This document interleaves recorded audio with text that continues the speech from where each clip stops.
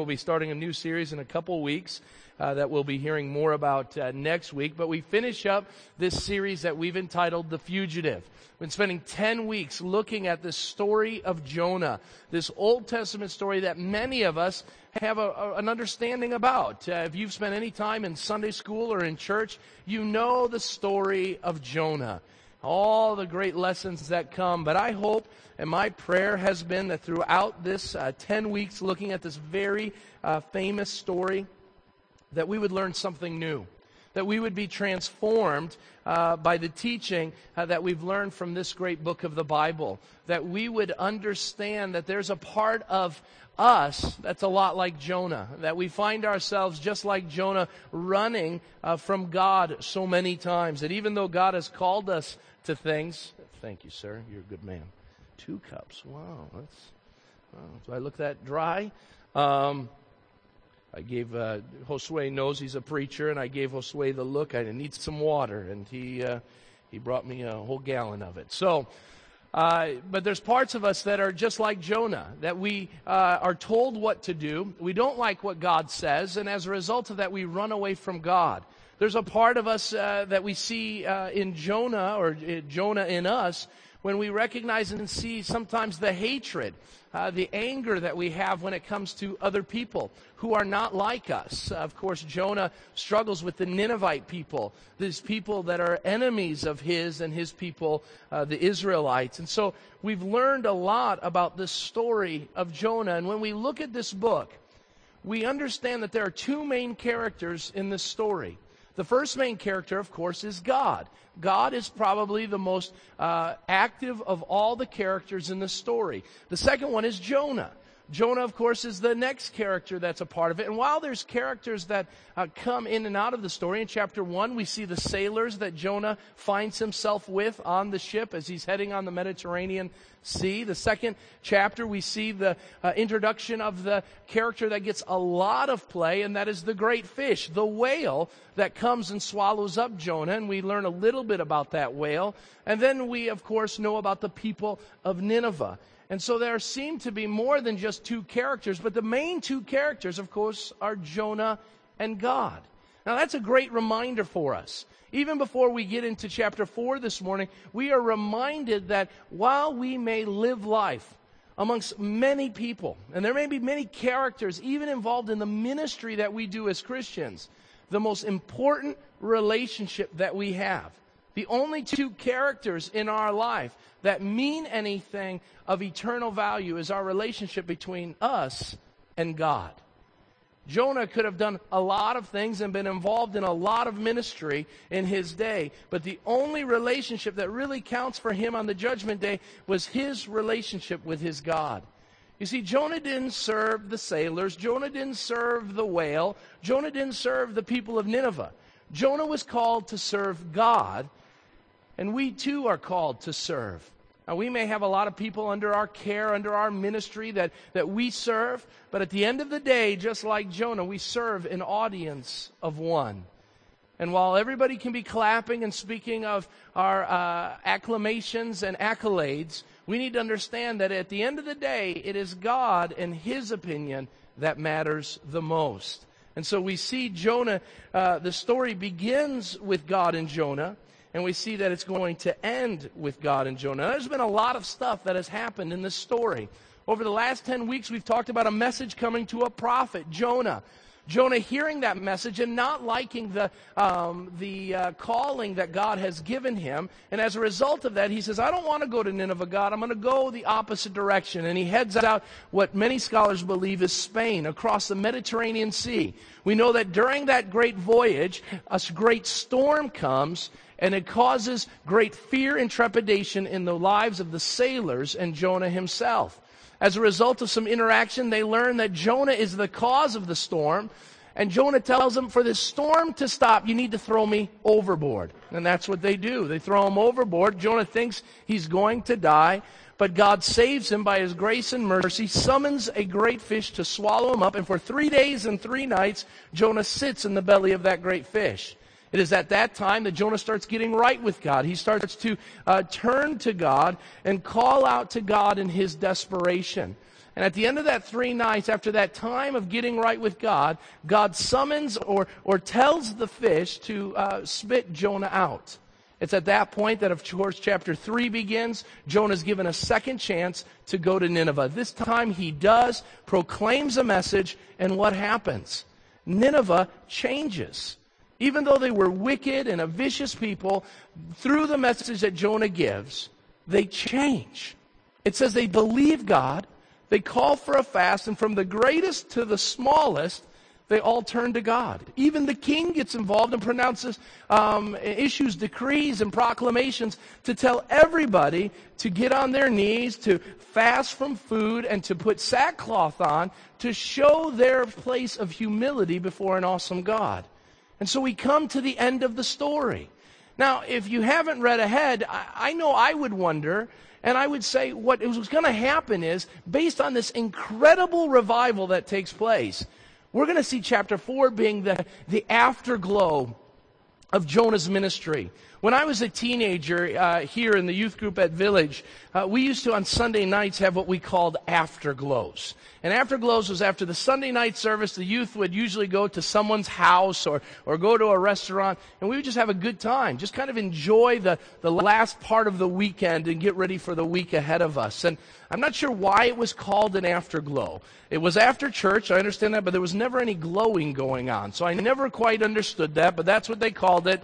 And it involved food, so I was there, of course. But nonetheless, you would think that there would be this basking in this glow of this revival that has taken place. A whole city full of sinners has given their lives over to God. They believe God, and they start living differently. Now, you would think a prophet would be so incredibly excited about that.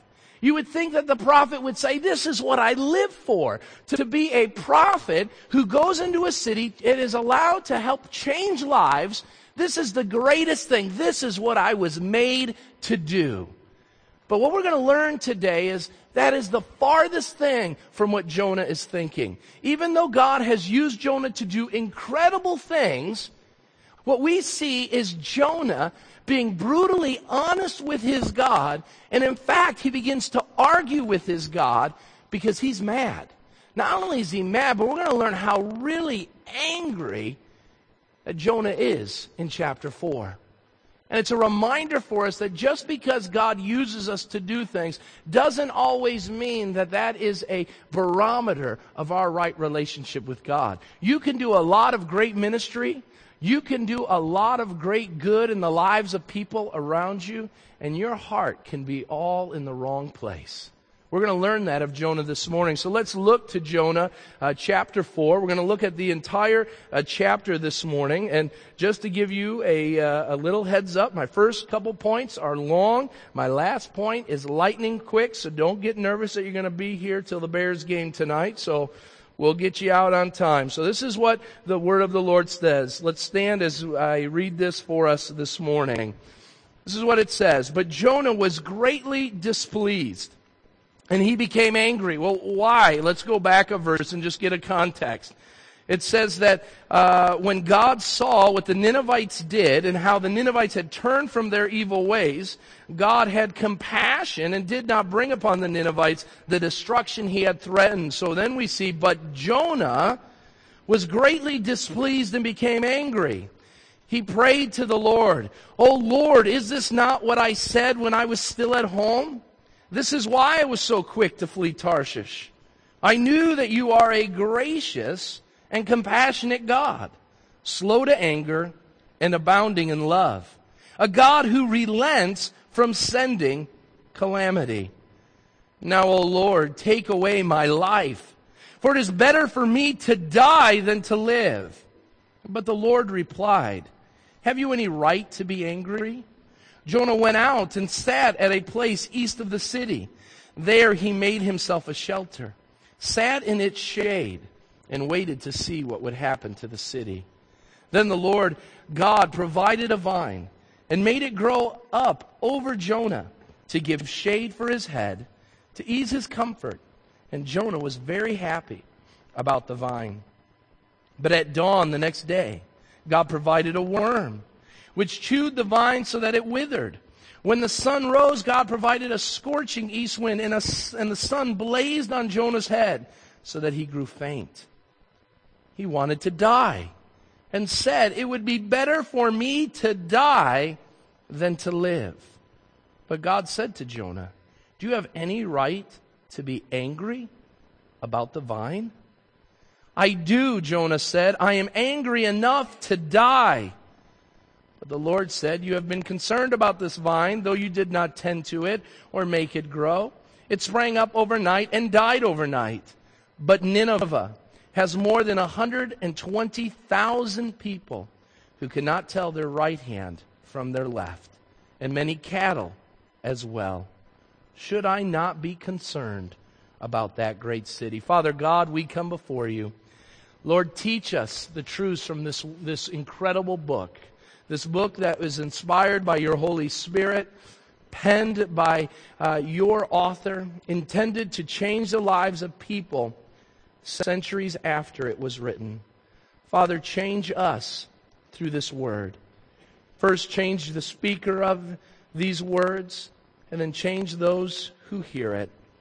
That we will be different, that we will obey, and that we will see the world as you see it, and not through our lenses of our own lives, experiences, and circumstances.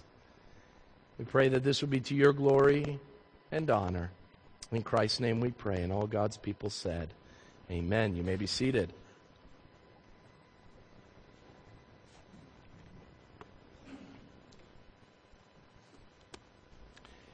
In Jonah chapter 4, we are given an interaction between God and Jonah. The interaction is one where we see Jonah beginning to get very angry with God. Have you ever found yourself at a time where you've lost your temper when it came to God? That the circumstances of your life, for whatever reason, you begin to point your finger at God and say, "God, you're the reason for my calamity. God, you're the reason that I'm not happy with life." I know there have been times in my life that maybe I've not gone as far as Jonah has, but my heart has been there. Not happy, knowing God is in control. God, why don't you change those things? Why don't you fix them so I don't have to face the calamities and troubles that are coming my way? And we see in chapter 4 that Jonah is mad. In fact, we see that it says that he was greatly displeased. And before I get to what that means, we need to understand what made Jonah so mad. Why is Jonah, after the greatest revival in the biblical narrative, why is it that he is so angry with God? The first thing we need to see in the text is that this issue of anger, and it's something that we don't see readily in our English translations. In verse 1, it tells us that Jonah was greatly displeased and became angry. The Hebrew word there for displeased, and the idea then of becoming angry, is one Hebrew word. It's the word ra'ah.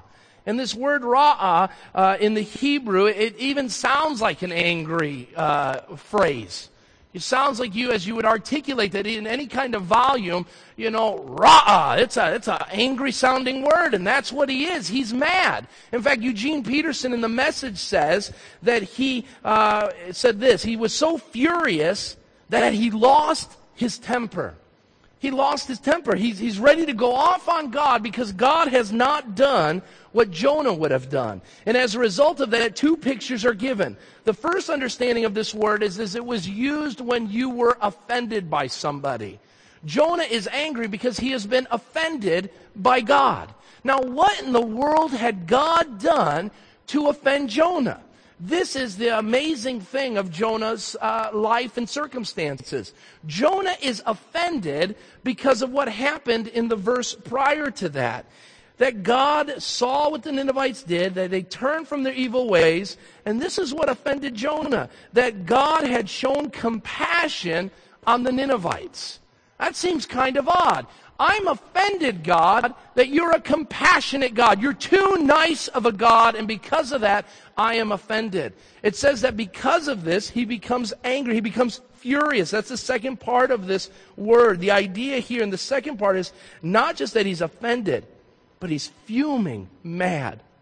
He's so furious, he loses his temper, that he can't even think straight now, and that he begins to reveal to his God exactly where he's at. Do you know that when you argue with your spouse or your children or a coworker, psychologists tell us that your most transparent and honest dialogue happens in arguments. Did you know that?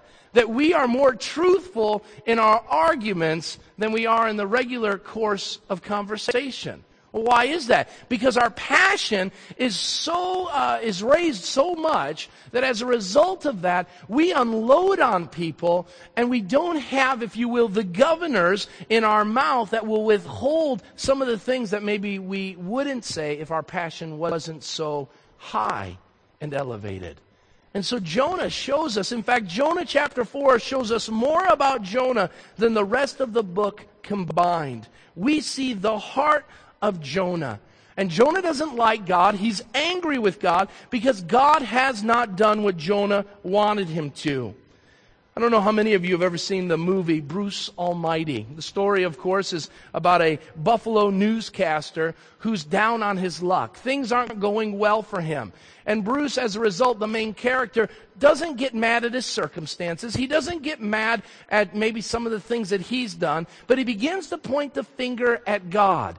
And at one point in his life, he's so angry where his life has gone that he begins to give this discourse to his girlfriend about how angry he is with God. And these are some of the phrases that he says. He says, "God, my gloves are off."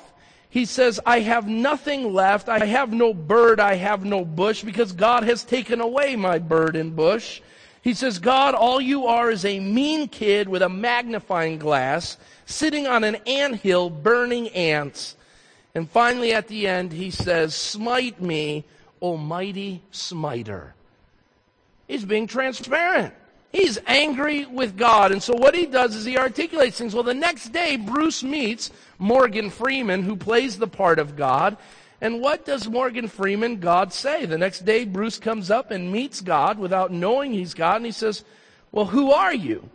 And God says, "I'm the one. I'm the divine being, the Alpha and Omega, the beginning and the end." Bruce says, "Oh, I see where this is going." And God says back to him, "Bruce, I want you to know I'm God." This is Bruce's response. Bingo, Yahtzee. God, is that your final answer? Our survey says you're God. Bing, bing, bing, bing, bing.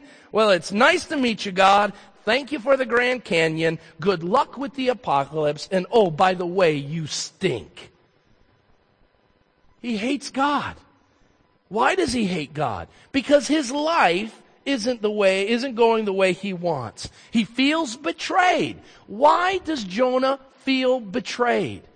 Why do we feel betrayed? Well, the reason why Jonah felt betrayed is because Jonah's a prophet, given the message that God has given him to go to the Ninevites. And so what does he preach? 40 days and Nineveh will be overturned. That's the message. Well, what does that mean? We know from the text that what that meant was that destruction was going to come upon Nineveh. And so after 40 days is done, Jonah is angry. Why would Jonah feel betrayed and angry? Because that never became a reality. What it means is that God, according to his actions, if you will, made Jonah, I don't like to use this term, but it's the only term that I have, a false prophet. He's a false prophet. He said something was going to happen, and it doesn't come to fruition. He says, you sent me into the city, if you will. You sent me into Nineveh to preach that it was going to be destroyed. And Nineveh stands here today, and you made me look like a fool. So he feels betrayed. The next reason why he's so angry, in fact, this word angry literally means that he was displeased with great displeasure. This idea that he's furious with God. It comes as a result of being betrayed. And then notice what he does in verse 2. He justifies his actions. He prays to the Lord. "Oh Lord, is this not what I said when I was still at home? That is why I was so quick to flee Tarshish." He says, all right, God, you got me. I knew you were going to do this. And the reason why I ran from you, he's blaming God, to recognize this. The reason why I had to disobey you was because of the following. Now think about this. The reason he gives is he says is because you are a compassionate and loving God. What kind of excuse is that? Jonah says, all right, the reason why I sinned against you is because I knew you were such a great and good and loving and compassionate God. And so that's why I disobeyed you. You know, we do that so often as believers. We get angry with God. We're angry because maybe God has betrayed what we thought was the right direction for God to go in. And so then we go to God and we say, well, the reason why I didn't follow you, God, was it's your fault. It's not mine. I would have done it, but I knew that's how you would respond. And so I went the other way. And so he blames God for his sin. The final thing that we see is that he hated his own life. Now, I know this isn't even in the outline yet, so bear with me for a moment. But he hates his life. Here there are 3 instances in our text where Jonah says he would rather be dead. He says, I'm so angry. I'm so frustrated with you, God, that I don't want to live life anymore. He says, I'm tired of it. Notice what he says. Now, oh Lord, take my life, for it is better for me to die than to live. Now, let's put that into context. I'm talking with God, and you are the audience. And I say, God, because you're so compassionate, because you're so loving, and so filled with grace, because I knew that's how you were, and because you were gracious to these people in Nineveh, let me die.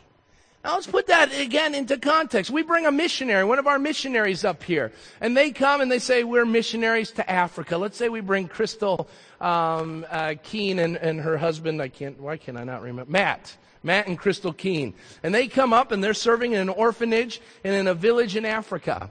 And they come back on furlough. And their response, we say, hey, Matt, Crystal, how are things going? And they say, you got to be honest with you. Nobody knew God in that village when we first came.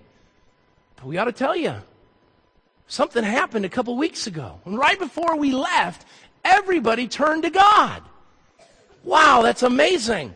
That's great, Matt and Crystal. And what would you do if Matt and Crystal said, no, it's not? To be honest with you, we don't want to go back. In fact, we want to die. Why would they want to accept God and his message? What makes us so angry? We can't tell you how displeased we are. I would tell you, if that was one of our missionaries' responses, we would have a meeting afterwards, and we'd have to be really asking, do we continue to support these missionaries? And yet that's what Jonah is doing. He's saying they all believe. They called for a fast. And I am so angry, I'd rather just die. This guy needs a shrink. He really is struggling here. Well, what brings all this about? What causes him to be this angry? We need to understand what his beef is with God. We see what it is. It begins with his own heart, because the first thing we see in our outline is we see Jonah's hatred for the wicked. We see Jonah's hatred for the wicked. Why is he mad? Because he hates the Ninevites. He hates them so much that he doesn't want to see any good to come to them. He wants to see them destroyed. Now, I want to make something very clear. We as Christians should hate wickedness, but we are called to love even the wicked. There's a huge understanding that needs to be placed there. We do not love sin, but we are called by Christ himself to love the sinners. Christ said that he came to seek and to save that which was lost. Christ spent a lot of time with those who we would call wicked. Tax collectors, prostitutes, the lowest of the lows. When it came to the sinners in his day, Christ spent time with. But what did this hatred lead him to? Understand that when you feel something about the world around you, in your heart, you say, well, it'll never come out. Nobody never knows my feelings. Nobody's ever going to find out. Well, Christ said, out of the overflow of the heart, the mouth speaks. When we have something inside, even though nobody may know about it, some hidden feeling we have, anger or resentment or bitterness or hatred for someone or something, we may think it's inside and that it'll never come out. The problem is what I learned in kindergarten: garbage in, garbage out. And so maybe Jonah hadn't articulated his anger and hatred towards the Ninevites, but it comes out. Notice a couple ways that his hatred comes out in verse 5. Notice what the text says. Jonah went out and sat down at a place east of the city. There he made himself a shelter. He sat in its shade and waited to see what would happen to the city. So what do we see? You say, Tim, there's not much there. I want to give you a couple thoughts as I ask questions of what the text said. Number one, we see that Jonah, because of his hatred, stopped serving prematurely. Now you say, well, where do you get that in the text? Well, let's look at what it says. It says that Jonah went out and sat down at a place east of the city.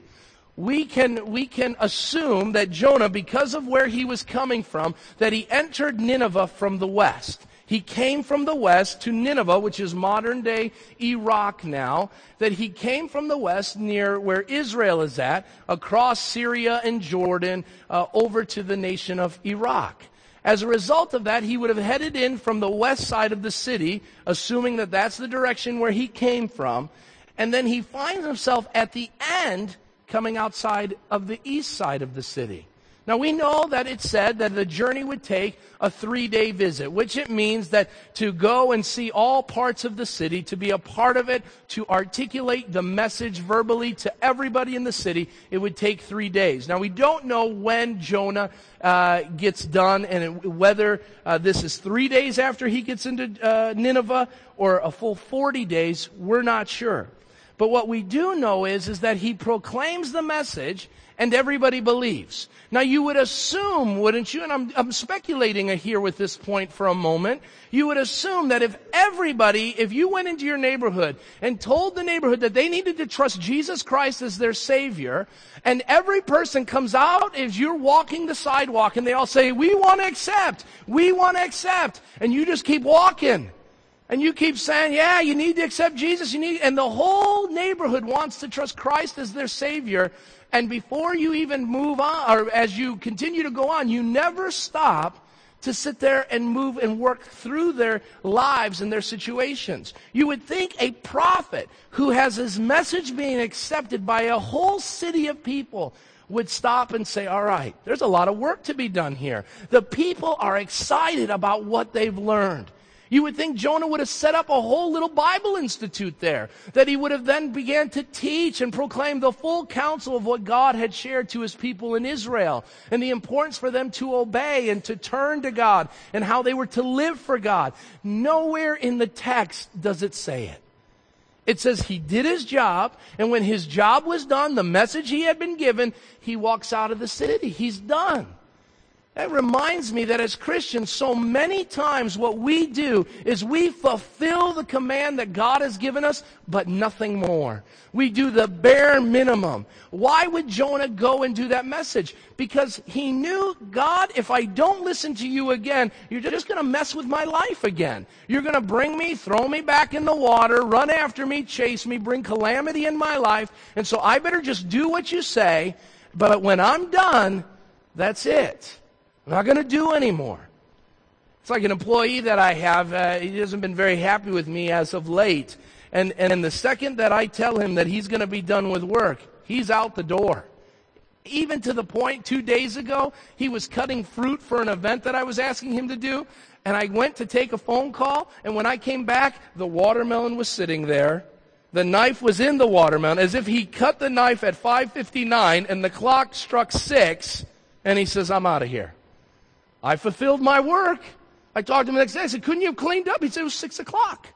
You said I had to work till 6. I said, okay, I guess you're right. You did work till 6, but your heart wasn't there.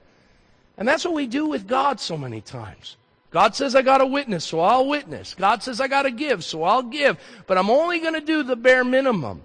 I'm going to do it out of duty, not desire. You need to understand something. The revival of Nineveh, in all intent and purposes, we see that Jonah did it out of a duty, not out of the desire of his heart. He didn't want to see the Ninevites come to know Christ. But he did it because he knew that's what God was requiring of him. We serve God many times like Jonah did because we think, well, that's what God's calling, and if I don't do it, God's going to be a mean God with a big fly swatter and swat me because I haven't listened to what he told me to do. And so we do the very minimum that he asks.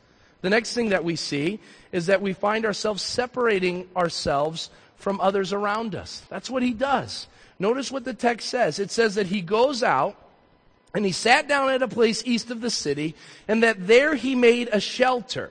Well, why did Jonah make a shelter? Well, we can't beat him up too bad. He needs a place to stay.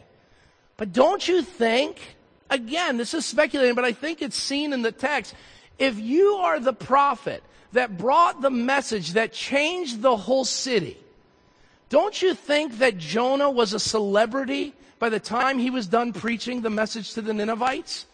He's the one that preached it. The king himself says, hey, in light of what this messenger said, we need to change how we live. We need to give up our wicked ways. Don't you think in all of the houses and places to stay in Nineveh that Jonah would have had someone who would have shown him hospitality? But what does he do? He heads out of the city and says, I'll build my own place. Why? Because I think deep down inside he hated the Ninevites that he didn't even want to spend time with them. I don't want to be with them. The least amount of time that I have to have with them, the better. I'd rather go build myself a house east of the city, build myself some sort of shelter from the elements of the weather, than to deal with those people any longer. He's got a hatred for them, so much that he's distancing himself from them. He's creating separation, and that's what we do with people we don't like. We find ourselves, we see someone in the room that we don't like, and I don't care if that room's 12 by 12. We're in the opposite corner of wherever that other person's at. We don't want to talk to them. We don't want to interact with them. And that's what Jonah's doing. Jonah's separating himself. Now, what does this have to do for us? Well, many times when we interact with the world around us, especially those that we don't like, the people that we feel are too wicked for Jesus even to save, we separate ourselves from them. We say, well, we can't interact with them. A great question to ask of us as Christians is, can you name a group of people that you have constant and ongoing involvement with that are unbelievers? Do you have interaction in all your friendships? Can you name people that have no desire for God? Are you interacting with them on an ongoing basis? And I don't mean that you're forced to do it. A kid says, well, I go to school, it's full of sinners. I don't mean that. That you are personally plugged in to people who have no desire for the gospel. Or do you find yourself separating yourself as a result of that? Now, there's some smart thinking when it comes to separating ourselves. We want to make sure, because the Bible says that bad company does what to character? It corrupts it. So we need to recognize that that's a true principle. But Jesus was full of perfect character, and he shows us the model on how we can live and still have good character even though we interact with people. And so it's a very slippery slope. We have to be careful, but we don't want to find ourselves being separated from those who need to hear the gospel. And so here Jonah's angry. He doesn't want anything to do with these Ninevites, and it brings him to one more thing, and that is he becomes a spectator. He becomes a spectator. Notice there are 3 words that talk about this idea of being a spectator. He says this in verse 5. There he made himself a shelter. The first one is he sat in its shade. Number 2, it says he waited. And the third one, to see what would happen to the city. So now he's separated himself from the city. He's created enough distance. Well, why would he separate? The first reason, I believe, is because he hated the Ninevites. The second one is he thought deep down inside, God may still change his mind and destroy the city. And so what he does is, and I love how the VeggieTales video does this, Khalil and Jonah find themselves looking out at Nineveh, and they separate themselves. They're sitting on a hill waiting to look, and they sit there. He's got a chair, and he tells his little worm friend, if you will, we need to get a little farther back because we still may get singed. When God brings the fire, we need to make sure we're far enough from it that we don't get burned. And yet, what is he doing? He's watching it take place. What is he watching? He is watching for the destruction of others. This is sick. This is morbid. This is someone who wants to watch people die. This is Jonah, the prophet of God. And what does he do? He says, I want to put up a lawn chair and I want to watch the destruction of the city. You say, Tim, I would never do that. That would never be a part of who I am. I love people enough that I don't want to see them die. And I would say, but let me ask you the question. Do you love them to the point that you don't sit on your rear and watch them walk the road to destruction? Do you have enough love in your heart knowing that destruction's coming? It may not be 40 days, it may be 40 years, it may be 80 years, but it may be tomorrow. And the question is, you know that the Bible says if a person does not bow the knee to Jesus Christ, that the moment this life ends, they will die, they will be judged, and because of their place that they have not put Christ at, that as a result of that, they will face weeping and gnashing of teeth in a place called hell. And the question is, are we like Jonah watching that happen, or are we proactive in going and doing all we can to preach the gospel? Now, I need to make something very clear. We do not have any authority to force someone to trust Christ. There's nothing we can do. All we can do is present the gospel of Jesus Christ to an individual and leave it between them and God. But have we done that? When I was thinking about this point this week, it was during this point, it was uncanny. My office overlooks a window on the second floor of our house. And during that time that I was thinking through this point, my whole neighborhood walked by. Oh, it was like everybody said, yeah, but all needs an illustration. So we need to walk by his house so he can use us for an illustration. And the question was, what influence have I had in my neighborhood's life? Or have I just watched them fully knowing that the Bible says that if my neighbors and friends don't know Jesus, then they're on their way to hell? I better do something about it. Jonah's a spectator. He sits back and watches their demise. And many times we do the same thing as well. So what does God do? This is how Jonah responds to God. He's angry with God. He's furious with God. And you would think that what God would do is God would sit there and God would articulate to Jonah very clearly that he's the boss and that Jonah needs to sit down and shut up and listen to what God has to say. But that's not what God does. Because notice, the second thing we see is God's hesed toward the world. Now you say, what in the world is hesed? I'll help you understand that in a moment. Jonah goes off on God. The Ninevites have pursued God, and Jonah's mad. He's angry. He's telling God off and how God has missed it. He tells God how much he wants to die. And so what does God do? You think God would yell back, that God would get angry. But notice what he does. He shares this idea of hesed. This is seen in the text numerous times, and it's seen in verse 2. Look at what it says in the NIV. It articulates it this way. He says, I knew that you are a gracious and compassionate God, slow to anger, and hesed, abounding in love. If you've ever been to Aurora or know anything about Aurora, there's a place called what? The Hesed House. The house of abounding love.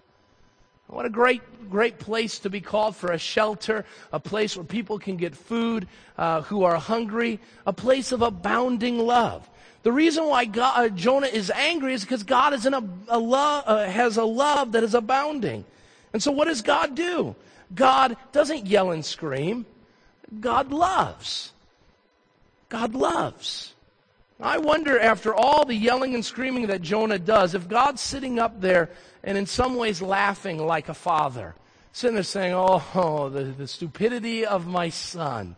One of the times that I most got angry with my dad, we were in a discussion one time. I was 18. And I don't endorse this, so please understand I'm using this as an example. I thought it would be cool to use a 4-letter word towards my father. I thought it would get him. My dad's an elder in a church. We never heard bad language in our house. And I thought, 18 years old, it's good to just rattle my dad. And so I give him the mother of all bad words. And I sit back and say, how's he going to respond? You know what my dad did? This is great if your kids ever do this to you. My dad stopped and he called my mom, and I thought for a moment, I got him. I really laid into him. I dropped the nuclear bomb on my parents. Now they'll know they can't mess with Tim. My dad calls my mom and he says, Michelle, come here, hurry, quick. And my mom comes in, what's going on? He says, look, our son is a big boy using big boy words. Wow. He says, this is great. He says, wow, you've become an adult using all these profane words. And I felt like the biggest moron. Because I thought I was going to get him. I thought my belly aching and my anger, and I'm going to get you, Dad. And my dad sat there and laughed in my face. He's like, you're an idiot. I knew it when you were talking before. Now I really know you're an idiot. And you proved it. And I wonder if God was sitting there listening to Jonah saying, I knew you were an idiot. I love you, but you're a dummy. You got some weird thinking going on. I remember thinking I'd gotten him. I wonder if Jonah said, see, I told you this is how you are. But notice what happens when we see God deal with them. It usually isn't that God laughs, like many times our fathers do when we do dumb things. But I think he grieved. I think he grieved over a man that he had invested so much time in and given so much grace and mercy to. And he says, you still don't get it. You know, I wonder when we look at God and point our fingers at God and get angry with God, and God is abounding in his love, if we don't grieve him at some point. And we grieve him by saying that we still are ungrateful for all the grace that you've had. I shared with the first service, we need to understand when we point our finger with God against God, we need to understand that God has given us life and breath and the ability and the brain and the anatomy to point that finger at God. And so when we point our finger at how bad God is, God has graced us with everything we need to tell him how bad of a God he is. And that's why the book of Romans says that the fool says in his heart there is no God, because the very nature of you being able to distinguish between whether there's a God or not proves there is a God. And so when you say there isn't, you're using everything that God has created in you to say that you haven't been created. And that makes forth a fool. And so God shows his love. He doesn't get angry and yell back at us, but he shows love. How does he do it? The first thing we see, his hesed comes out in the time that he gives people to repent. God didn't give the Ninevites what they deserved. He should have destroyed them. That's what they deserved. They were sinners. He should have destroyed them for what they had done, but he doesn't. He gives them time to repent. Remember what God did with the sailors in chapter 1. They find themselves in a great storm. And what does the text say? In chapter 1, it says that they cried out to their own God. I want you to think about for a moment Tim and Amanda on a cruise. And a great hurricane comes up when we're on the cruise. And we're on the deck of the cruise boat. And the thing is just toppling and turning all over the place. And Amanda's standing by me. And she starts yelling out, Tony! Tony, help me. I'd be like, who's Tony? Am I not your husband? Shouldn't you be yelling, Tim, help me. I don't want to talk about you. Tony. And so what happens? The sailors are crying out to their own God. Doesn't God have a right to get mad? God said, why are you crying out to him? He can't do anything for you. Who is? There's no God that you're crying out to. And if he had been like most husbands would be, he'd say, you know what? Yeah, let your God find something for you. Let your God help you out. You're on your own. But what does God do? He saves them from their calamity.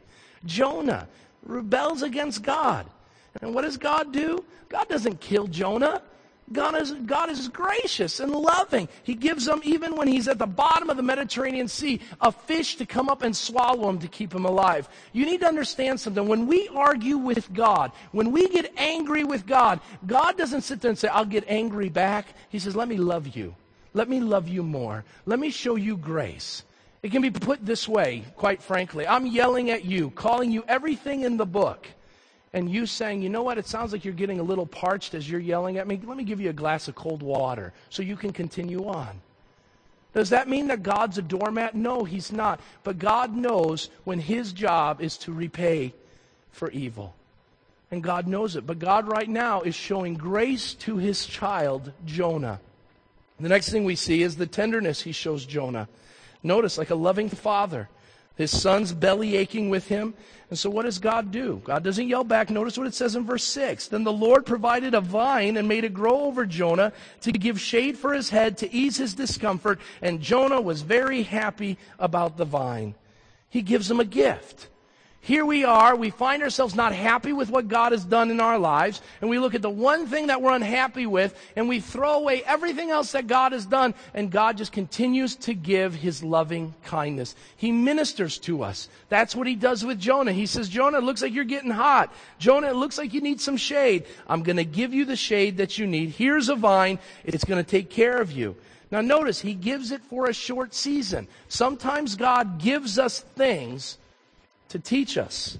He doesn't give it so we can just sit back and enjoy it and live life that way, but He gives it to teach us. Now notice the final thing that He does. His hesed involves His teaching about the priorities of life. What happens? He talks about this vine that grows up, it gives shelter, it produces some comfort for Jonah, and Jonah sees the next day, because of a worm, that the vine dies. And he's angry again. And what does he do? He starts crying out about how he wants to die again. 3 times this loony guy says that he wants to die. And he wants to die because of a vine. And so what does God say? God teaches him some things. Notice what He says.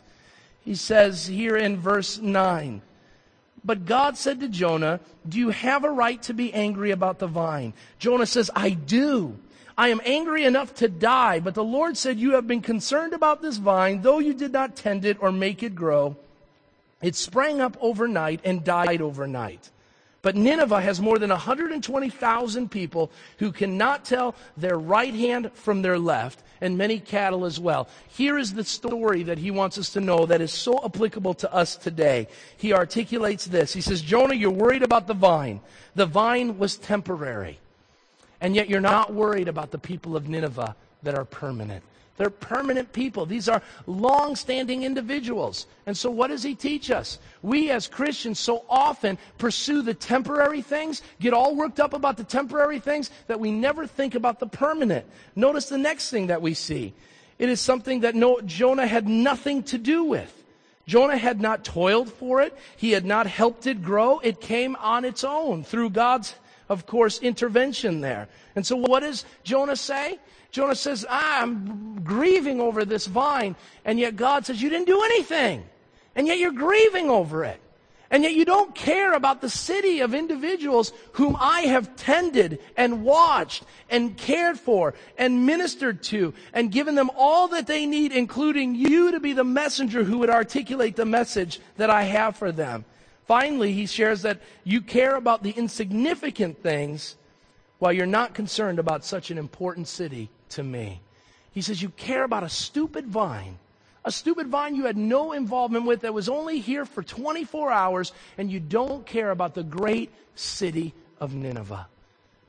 I know I'm short on time, but let me ask you this very fundamental question. What are the temporary, insignificant, and things that you've never had a hand in that you're more concerned about today than the people around you who need to hear the gospel of Jesus Christ? What are they? You say, well, it wasn't a vine. It may be a car. It may be a hobby. It may be a pursuit, a certain amount of money in a checking account. It may mean a whole list of priorities and promotions. They're insignificant, they're temporary, and they're not what God is concerned about. So what does God finish up with? He says with this book, He ends it with a question. Should I not be concerned about that great city?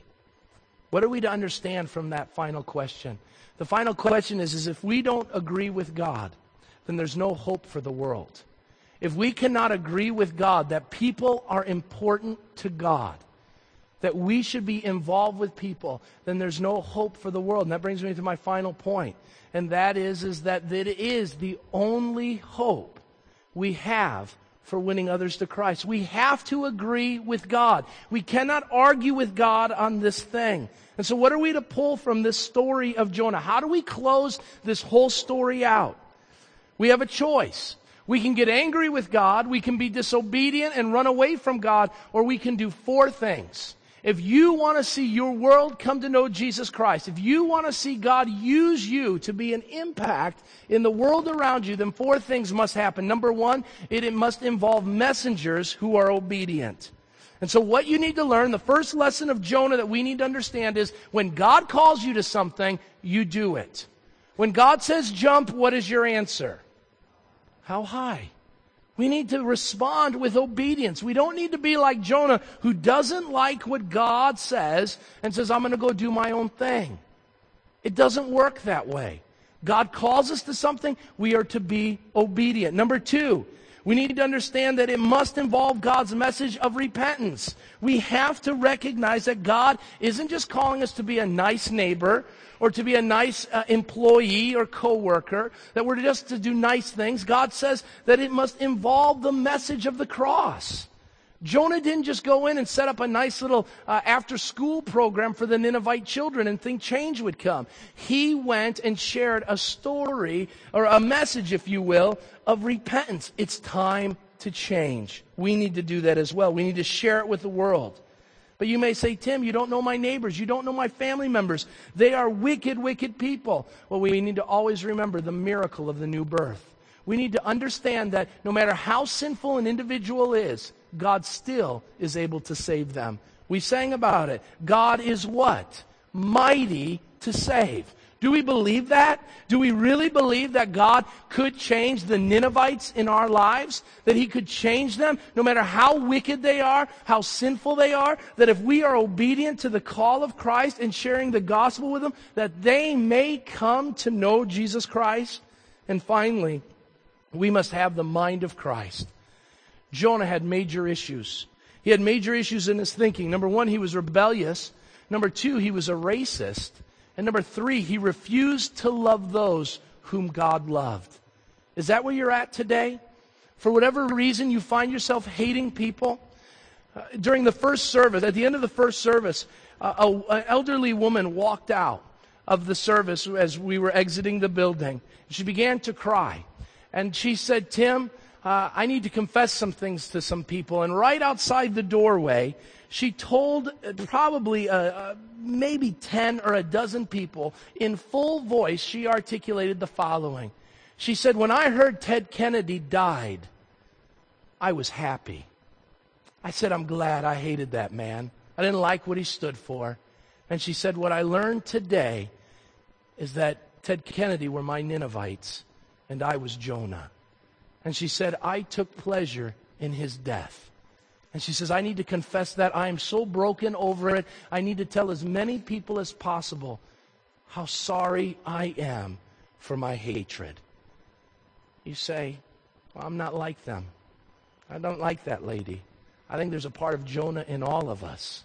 And if we live that way, my friends, please hear me. If that's how we respond as a church, if that's how we respond as individuals, then we should close the doors and we should tell nobody we're a believer, because we will do more harm to the gospel of Jesus Christ than we will ever do good. We have to love as Christ did. We have to go to the most wicked of people and share God's love and His story of grace, because if we don't, then there's no hope for them and there's no hope for the world. Are you going to be Jonah, or are you going to be one who is changed, knowing that God is the great changer of people? Father God, we come before you and we thank you for your word. We thank you for what it has taught us this morning. Father, I pray that we would be changed because of this book.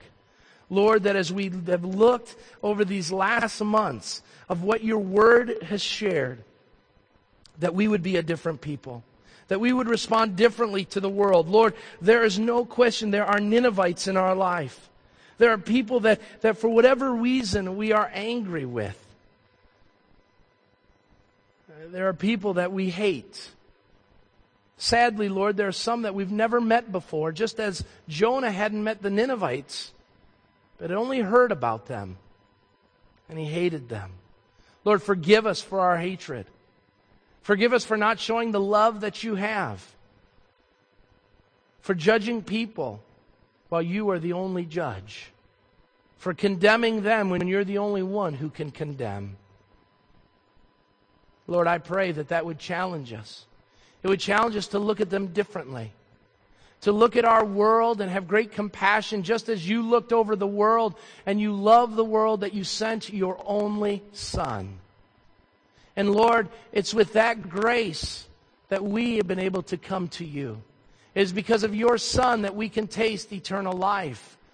So let us, Lord, not hold that for our own and separate ourselves from the world around us, but to go to the highways and byways and invite all to come to the great banquet that we call this thing salvation.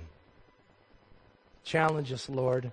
Put people in our lives that will stretch us to share more boldly the gospel. The message that changed the Ninevites is the message now fulfilled in Christ that can change the world. It's our only hope. It's through your power and strength, through your Spirit, that we can do it, because greater is He that is in us than he that is in the world. So send us forth into this world, Lord, being the salt and light, being a city on a hill that can never be hidden, so that your light will shine and be seen by all men. In Christ's name we pray, and all God's people said, amen.